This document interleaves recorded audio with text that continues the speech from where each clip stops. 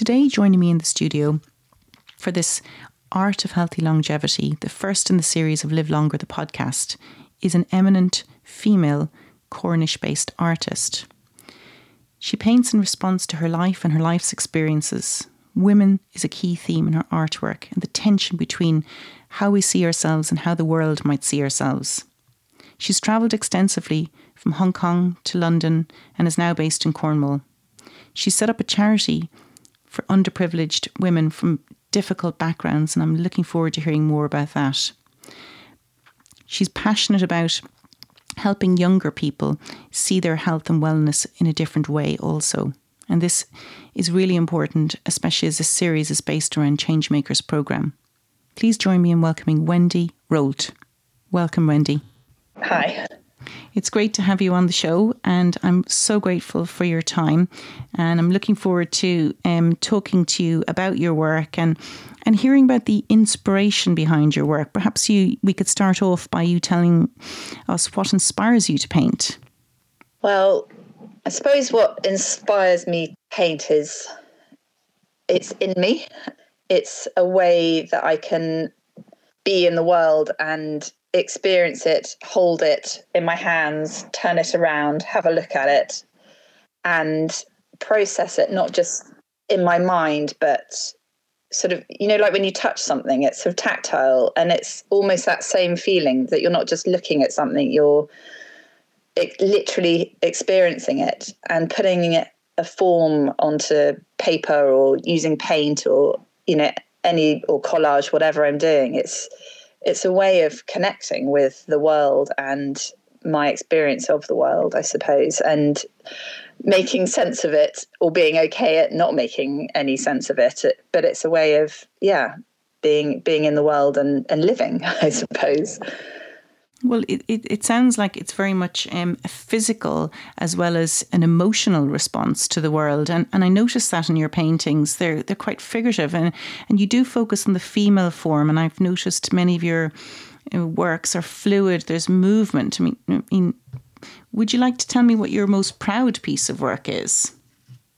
My most proud piece of work, I suppose, the work that I feel most connected to, and when I stand back and look at it, I'm like, yes, that's where I want to be. I've done lots of art over years and years that I've just loved doing, and I suppose the process of doing has been enough. But this work sounds maybe dramatic, but it feels like I birthed something. It feels like it's got a life of its own. It can stand on its own feet, and it's called Within Without.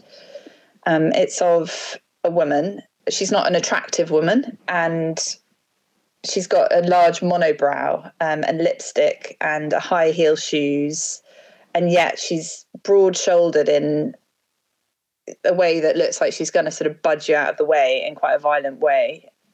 There's almost something grotesque about her in one way. But for me, this piece means so much because I know her, I feel her, and I'm really drawn to her.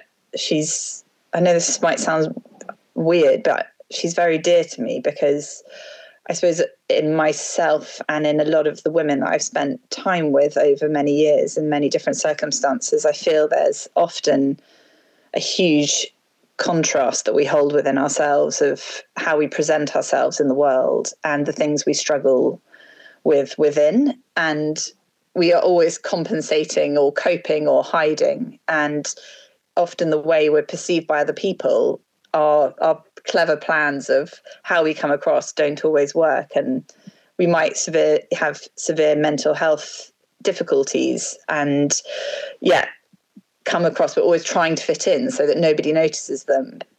So in this, there's the idea of she's wearing high heels and yet not really any clothes. We can really see through into her being. And she's wearing lipstick, but has a huge monobrow, and she's a vulnerable person, and yet she's got these broad shoulders, and it kind of represents that forever tension that I'm really interested in, I suppose. It's fascinating, particularly in this area where a lot of our children and a lot of the world are addicted to social media, and there is a sense of pressure to conform to an image. And do you think that might be a message for especially our younger colleagues and the students who might be listening to this podcast, that it's okay to be who you are and you don't have to conform to the pressures of social media? Are you making a commentary on that?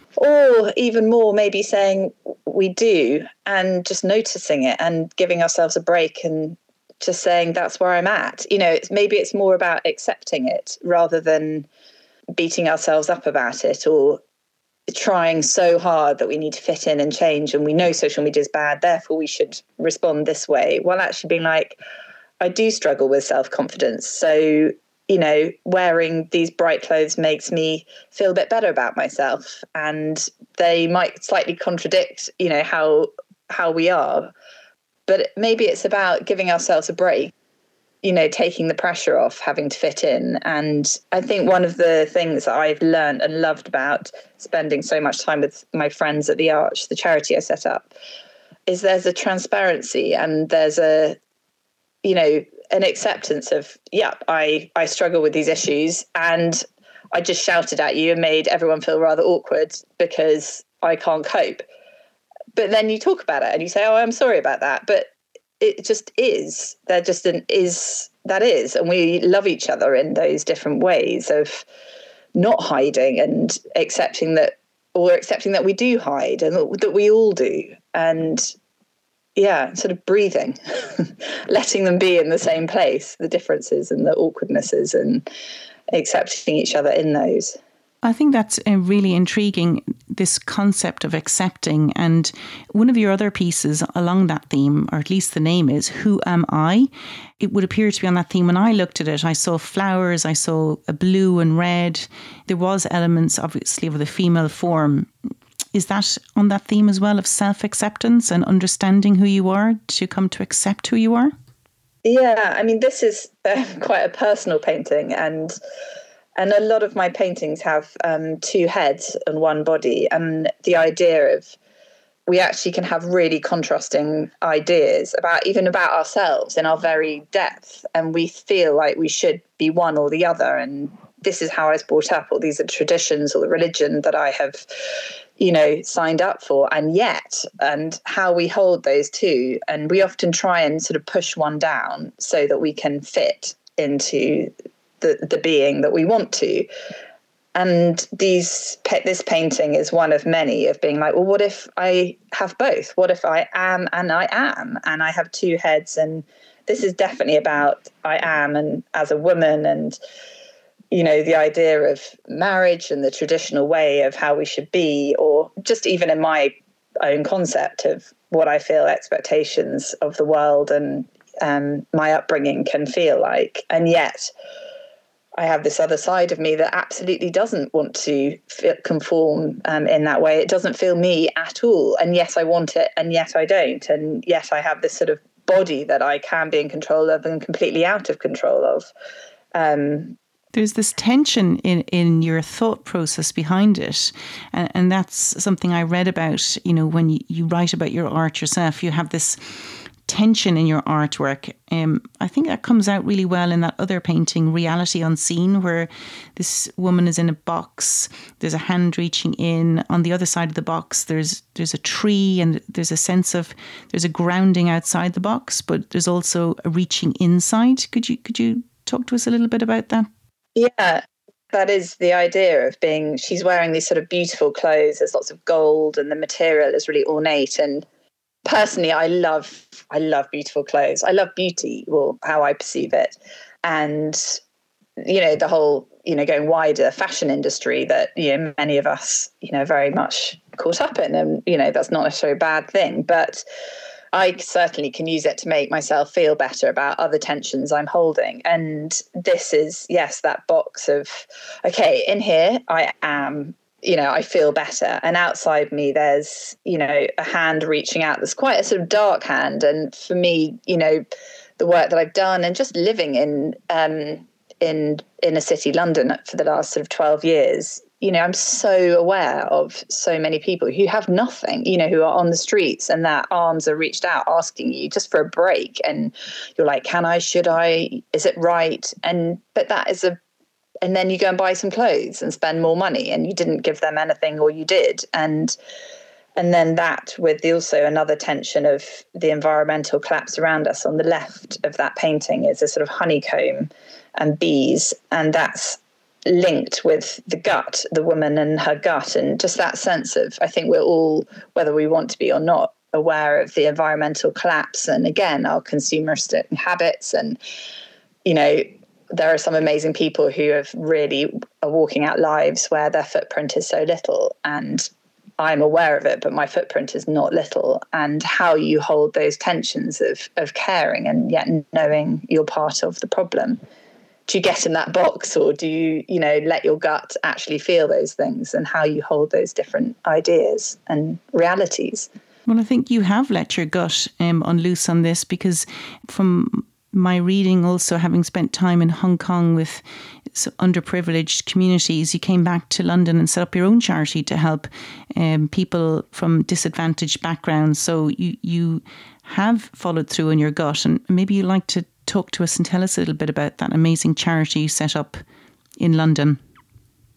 Well, I worked in various charities over years, and the thing that I saw, I suppose, was missing was friendship, relationship. And we would, again, with different charities, spend time with clients, and yet you'd say goodbye, and that person would just, you could tell they just were like, just love to have a cup of tea with you. Or, you know, you wondered when they were going to next actually interact with a human being, or if anyone knew when their birthday was, or who they got to talk about a royal wedding with. And so I set up a charity in East London, in Bethnal Green, that was just totally based around relationship, and for women specifically. I mean, you could do it for men as well, of course.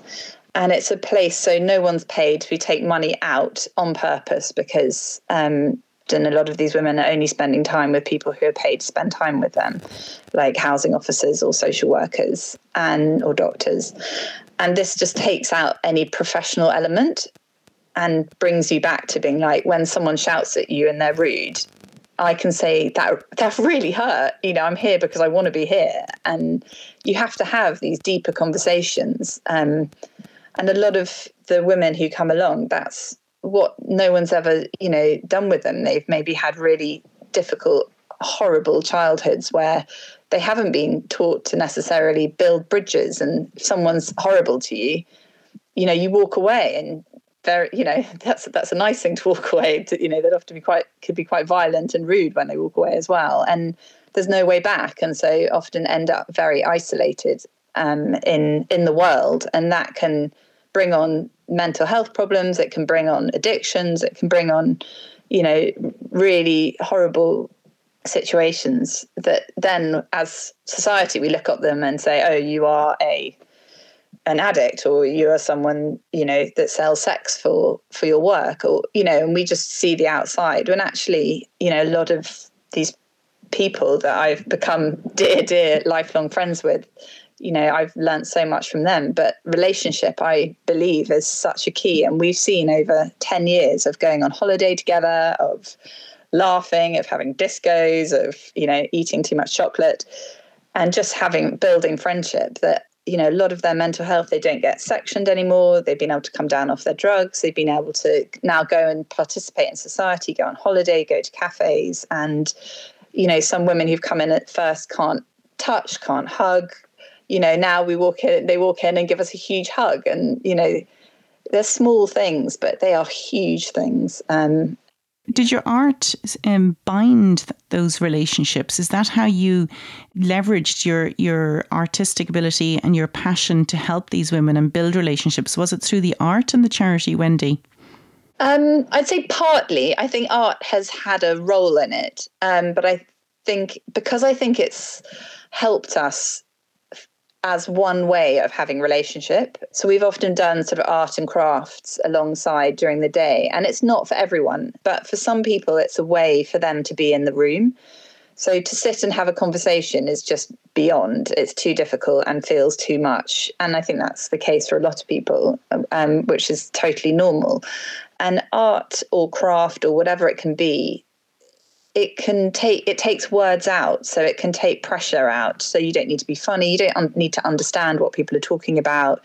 You could be from a different culture or language, and you just you're being together, doing something, and maybe looking across. You can learn to build up eye contact, for example, by looking at someone and what they're doing. So I wouldn't say it's just art in itself, but I think art can facilitate something far deeper, and really within that deeper sense is a healing. Interesting. And is this charity still in existence? Yes, it is. Yeah. What is the name of the charity? It's called Arch 76. Wonderful. Well, we'll put up some notification at the end in case anybody wants to donate to that charity. It sounds like an amazing cause. Thank you. And as part of that whole charity, and your journey about thinking about thine own self, your reality of the seen and unseen, you did an amazing exhibition that came out of thoughts from the COVID times. And I wanted to turn our attention to that, because clearly as an artist, you had to cope with COVID and all of that brought, and the lack of galleries being open, but clearly it may have been a source of inspiration for your work as well. And could you tell me a little bit about what you were doing in COVID with your work? So during the first lockdown in the pandemic last year, I was in Bethnal Green, and I decided, I was like, this, as an artist, the more around you, or for me anyway, the more I can engage with what's happening with my surroundings and sit with it in my body, that's where I feel inspired to paint from. So going through those weeks of, feeling at the beginning, well, this is all unknown, to maybe this is all right, having some time off and some time out and everything slowed down, to this is going on too long now, and then panic, and then being aware of repercussions of friends and friends' children and mental health problems. And I painted my way through that and tried to hold those feelings and use expression to put those into sort of figurative forms. And so I put on an exhibition that was meant to be earlier, but that was in London in the end of September, which was the 3 parts of the paintings in one. And one of those parts was during the pandemic, trying to, just put some visuals and pictures, I suppose, around that time. One of them particularly caught my eye, To Thine Own Self. As a medic, I was amazed to see a picture of a skeleton with a designer jacket on the outside. And I guess that was the culmination of your thinking of this yin and yang between self, non-self, inside out. It really stripped the individual bare, and it also made it seem so shallow, all of the entrapments that we entrap our bodies in. Yeah, so I did a series called Thine Own Self Be True, and I got I basically painted X-rays and MRIs that I printed off, and then the idea was, I think, going all the way back around to within, without as well, that idea of what is seen and unseen, and what do we choose to hold back, and what is seen that we hoped isn't seen. What are we sort of betraying that actually we thought we'd hidden quite well. And the idea of the skeleton or the MRI being our inner self, our more of our hidden self, but maybe more of our true self, that if we showed is actually quite beautiful. And I painted those in oil paints and layered them up and tried to paint them to the highest quality I could, because I feel that part of us is really beautiful. And then I slung a designer jacket over the top, one of my coats or one I borrowed, and took a photo of the combination. And I suppose the idea is that it also slightly messes with your eye. You can't quite work out what's real and which bit's the painting and which bit's the photograph. And the idea of what do we hide, what do we bring, and what does that combination look like, and where can we be brave, and where is there beauty? Well, it certainly brought on a new meaning. As a rheumatologist, of course, I organise a lot of MRIs and X-rays for patients. And after looking at your work, it certainly made me think the next time I wrote MRI requisition on my form, how does this make our patients feel when we order tests? It must be scary for them going through this process. And I think as doctors, we need to maybe understand how our patients feel when they set off on their health journey. Part of the reason for interviewing people about art and all sorts of other wellness is, of course, we have to investigate and do the best we can medically and embrace science, but we want to understand how people feel and also what other people can do to help themselves, which is the whole purpose of this podcast series. So that's very, very enlightening. Thank you, Wendy. I've worked with some students along that theme who are training in the NHS, and the women at the Arch, we did some workshops with them using art. And it was amazing because I got our women to run it and share their experience medically as well with some of these students. And one of our wonderful ladies, she had told me a story and I got her to repeat it, and she was happy to do so. And she told them about, she'd turn up at her GP and she'd just walk in his door and tell him, that she wanted to see him and stuff. And you could see the medical students being like, oh gosh, you just don't want someone like that. And they were talking about how that would be, really difficult. Someone hadn't planned, they didn't have an appointment, and they just came in, and how you would deal with that and politely tell them to go away. Anyway, and then I was like, would you mind telling the students why you did that?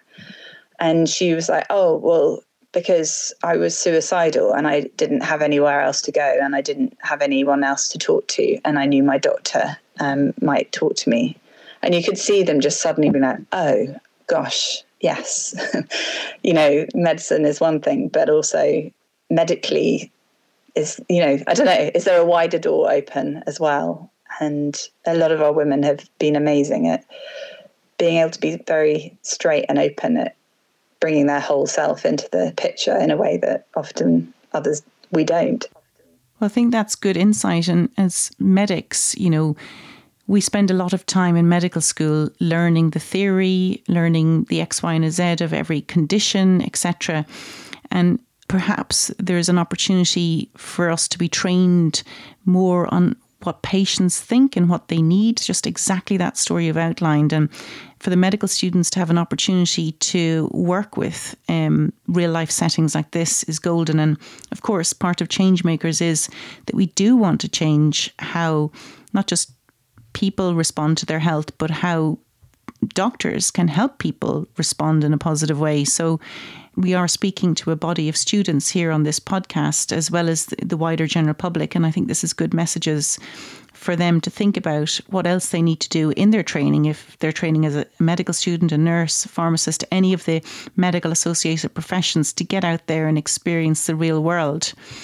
And learn what our patients need and want, so the next generation of clinicians can be even better than the current generation, and we change how we go about this training. Yeah, absolutely.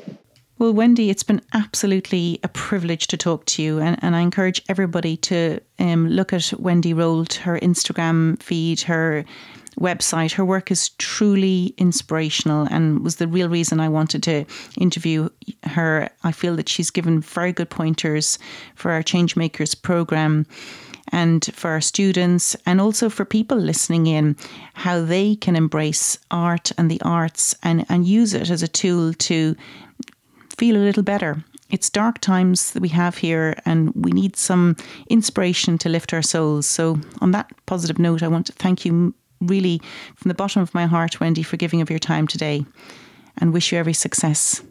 Thank you. It's been great. Thank you. Well, I hoped you enjoyed as much as I did listening to Wendy Holt and hearing her fascinating perception on identity, self, womanhood, and how art can really impact our health and well-being. Join me next week for a fascinating guest, Christopher Wilkinson, who will share with us his insight as an architect and artist, and the importance of finding the solution and the links between art, science, and longevity. I look forward to welcoming you back next week. Make sure you tune in. Thank you.